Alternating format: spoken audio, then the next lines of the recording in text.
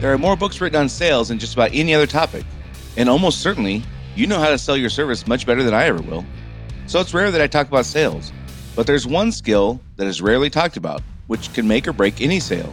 And because it's rarely talked about, I'm going to go ahead and cover it. Stay tuned to hear what it is.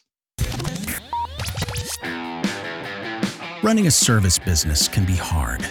It is not unusual for business owners in industries like contracting, home repair, auto repair, business-to-business services like janitorial, IT and accounting, and many others to feel overwhelmed by all the priorities facing them at any given time. Between addressing the needs of the customers, managing the employees, figuring out the financials, and getting processes in place, feeling like you're making significant progress on your business journey can be difficult. Welcome to Service Industry Success, hosted by Brian Harding. Each week, Brian will look at real-world strategies for building the business you are dreaming of, while also sharing tactics to get through some of the most frustrating parts of business ownership with a lot more ease. Let's get started. So I have a friend, Dave. He does a lot of painting. He paints landscapes, doesn't do a lot of portrait work, but he does just landscapes. He'll sometimes take a picture and prop it up and paint the picture. Sometimes he just imagines things. And many years ago, when I was helping him move one time when we were younger, he was showing me some of his paintings, and he did really good work. And he was talking about the process, and through the process of his painting, he said there comes a point when you realize that you're no longer making it better, but instead you're making it different. He was talking about how to know when you were done with a painting. That was a topic that came up while we were talking about it. And he described this thing like you'll come to a point where you just all of a sudden realize, I'm not making this thing better anymore. I'm just making it different. And this concept, I think, also applies to sales. Now, when I was a sales manager, I did lots of ride-alongs. We did commercial sales, so it was very common and appropriate for me to do ride-alongs with the commercial sales folks. And I also, as an operations manager and a business owner, I would do drop-ins. Guys on job sites in both commercial and residential applications. And one of the things I saw there is just getting a perspective of how people operate in a sales process, in a sales environment. And the kinds of things I saw were just behaviors that were trends and patterns in behavior.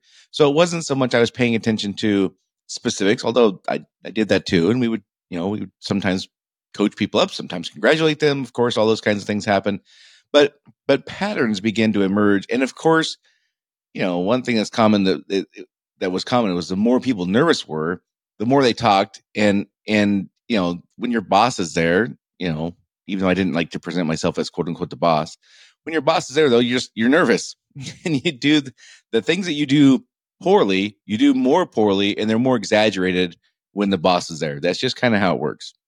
And one of the things I noticed that was in some cases, when they got nervous, they talked a lot. In some cases, they couldn't stop talking. Like, dude, zip it already. Like, enough. And again, I get it. They're nervous because I was there.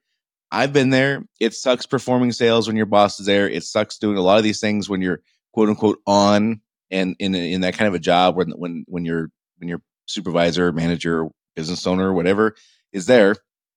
But the reason they were nervous is not the part that matters. The part that matters is how they behaved when they were nervous.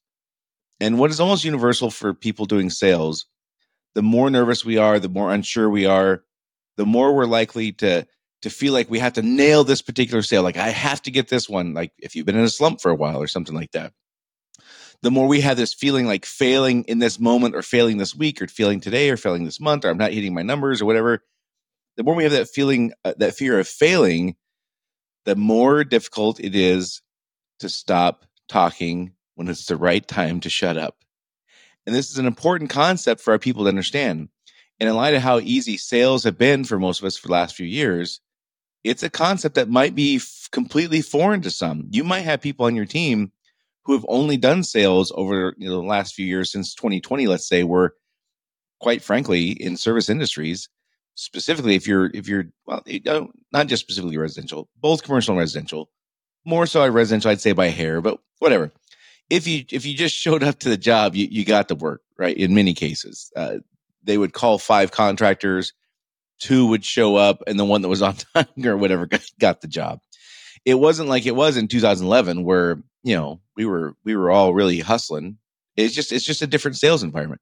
So my point is, you might have people on your team who have only been in this environment where they just show up and get the work. And this concept of having to like earn sales and have a sales process that is not about getting additional dollars, but is just about getting the sale might be foreign to them. And for folks who it's not foreign for, it just might be something they haven't had to worry about in quite a while. And I think we need to freshen up our skills. Just in case, let's say, I'm hearing people talk pretty commonly about call volumes dropping. I'm hearing way more questions about marketing than I have in several years from people just reaching out in different ways, not necessarily just clients, but just people in general. I see in Facebook groups I'm in, people are talking about SEO and marketing way more than they have for a few years. Again, it's just been an environment where you didn't have to worry about getting work; you had to worry about getting production. So people who have even been in your trade or your craft for many years haven't had to think about this kind of the sales process. And it's important, I think, for people to understand that there is a framework to a sales process. And again, I'm not going to spend a ton of time on this. You are experts in your industry. If you want books on sales, there's people way more skilled than me at sales. I had, great success in my career when I was doing sales, both in residential application and commercial application. But I'm not a sales expert, so to speak. There's plenty of people who have better stuff to teach than I do on sales. This is just a topic I don't hear a lot of people talk about in sales books, in sales trainings. I don't hear people talk about what I think is a critical thing for people who are asking technicians and people who are good at their craft and good at their skill or good at their trade to also be good at sales. This is a key component I think is missed sometimes in those trainings. There is a beginning, middle, and end to the presenting of options to a customer. And I would recommend at least having your people that do sales to a point where they can identify those points in the process. And maybe even you want to role play them. And I think role playing for sales stuff is fantastic. I think that as awkward and clumsy and bumpy as it feels to do role playing in front of your peers as the salesperson doing the role playing, when you can do it well in front of your peers, you will absolutely nail it when your peers are not there. So I think role playing is great for this stuff. Even if you don't want to do role playing, I think having our people who are doing sales to a point where they can explain, here's the beginning of the sales process, here's the middle, here's the end, and here is where I stop talking.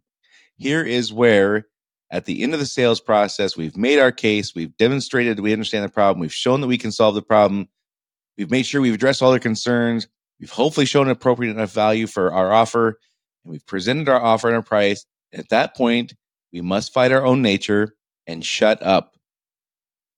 Silence is not a crime. Silence is golden. There's only 3 possible outcomes if we stop talking and let them play out. One is the customer says yes, of course. One is the customer says no. And one is they say, I'm not going to decide right now. Those are really the only 3 options. I have to check with my husband. I have to check with my wife. I have to wait for this other thing to happen. Those are all these, I'm not going to decide right now. They're kicking the can down the road. Most of the time, we're going to get a yes. Sometimes, rarely, we're going to get a no. I would say we get no, 10, 15% of the time. The most time we're going to get yes, whether it's, you're in your industry, your close rate 60% or 85% or whatever it is. After yes, the most common answer we're going to get is, I'm not going to decide right now. I'm going to kick the can down the road. But none of those are attainable. None of those 3 outcomes are attainable if I'm yapping away. If I won't stop talking, I can't get any one of those 3 outcomes. If after we presented our options and we keep talking, there is a point which we are not making a better case for them to say yes. Rather, we're making a different case, just like my friend Dave and his painting. There comes a point when we talk and talk and talk and talk and talk about this situation, about this problem the customer's having, about our solution, about all the reasons they should call us or choose us. There comes a point when we have talked so long, which doesn't have to be hours, by the way. It doesn't even have to be 30 minutes. It could be in 3 or 4 minutes we could do this. Where we've stopped talking about the points that we know are the reasons that they should choose us, and we begin making a completely different case because we just keep talking. And people can get stuck in kind of a doom loop where they keep talking and I cover this point and then that didn't work. And okay, we're going to switch gears. I'm going to talk about this selling point and that didn't work. Okay, now I'm going to change it. I'm going to talk about this thing that didn't work. And never have any idea what the customer's concerns are, what the criteria they're making decisions on, what matters to them, like not have diagnosed any of those things. And they're just talking like almost as if they're waiting for the customer to like stop, yell, stop. Okay, where do I sign? And that's often not how it works. And if there has been a sales slump, the nervousness that comes from the feeling that they must perform on this particular sale, or they must pull it out this week, or they must have a better month because I got chewed out the last 3 months, those kinds of things make it even worse, not better. So things I would want to know from our team, again, is do they even understand this concept that you can talk too much? If they don't understand that, that's a great place to start. If they understand that the concept, and you could, if they do, certainly they've experienced this as a client where people, if you have a team of 20 people and you ask, you would have a few people probably who would say, yeah, that happened to me here where, Johnny, the salesperson, was trying to sell me something. He wouldn't shut up and I had to go somewhere else. Maybe it was just annoying, right? So if they understand that this is a thing, then we can move on to the next part, which would be where in our sales process is the place to stop talking. In our process, selling our product to our client, where is the point we have reached the place where we've made the painting good, perfect, however you want to describe that, and it's time for us to stop talking and let the customer make a decision? Where is that? If they don't know, then that's a great place to have a conversation. But I would hope for my team at least, and I would hope this for all of you listening also, is they at least need to know where the point in the conversation is that they've made their case and they can stop and let the customer make a decision. So more on that in a minute. First, let me remind you, if you would like more time to have more confidence or have a better sense of control over your business, feel like you have more control over your business, and you would like to know if the solutions I offer will solve your problems and help you achieve your goals, just go to one-to-one-with-Brian.com. Doesn't matter if you use letters or numbers for the ones, just go to one-to-one-with-Brian.com and it takes you right to my calendar. You can book an appointment. It's called a success session. Sorry. And here's how it works. We schedule the free call. There's no charge for the call.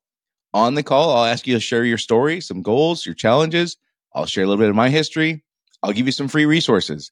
And if I'm confident I can help, I'll show you what I offer. And then I'll stop talking, right? And one of the things I offer is the group you've heard me talk about. There's other things I do, one-to-one kind of stuff I help with. Anyhow, I offer the solutions if I think I can help you. If I'm not a good fit, which I'm not always a good fit, I try to help you find someone who is. I'm not a high-pressure salesperson. There's no point in me pressuring someone into working with me. Just have them leave in a month when they inevitably come to the conclusion I'm not a good fit for them. It's better for both of us, for me just to be upfront about that and for the prospective client to be upfront about that. So there's really no risk. So again, it's one-to-one-with-Brian.com. That's what takes you to my Calendly page. Book your free call there. If nothing else, you get some great free resources. And again, if I can't help you, I will do my best to find somebody who can.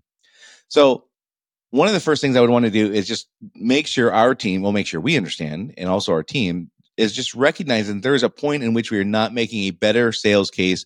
We're making a different sales case. And that happens when we keep talking and we don't know when and don't actually then stop talking.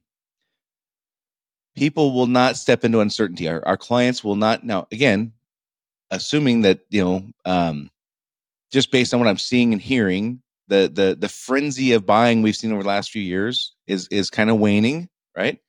If we go back to that, then all this stuff, none of this stuff is going to matter, and it's just, hey, just show up and get to work again. I'm not hearing that though, and I don't see anything to indicate that would continue. Anyhow, so people will not step into uncertainty if we begin making a different case at the end of our sales process rather than sticking to the case that we wanted to make originally, and we start making a different case when it's time for them to make a decision. We create that uncertainty, and they will not step into uncertainty. Our people are more inclined to talk too much, the more nervous they are.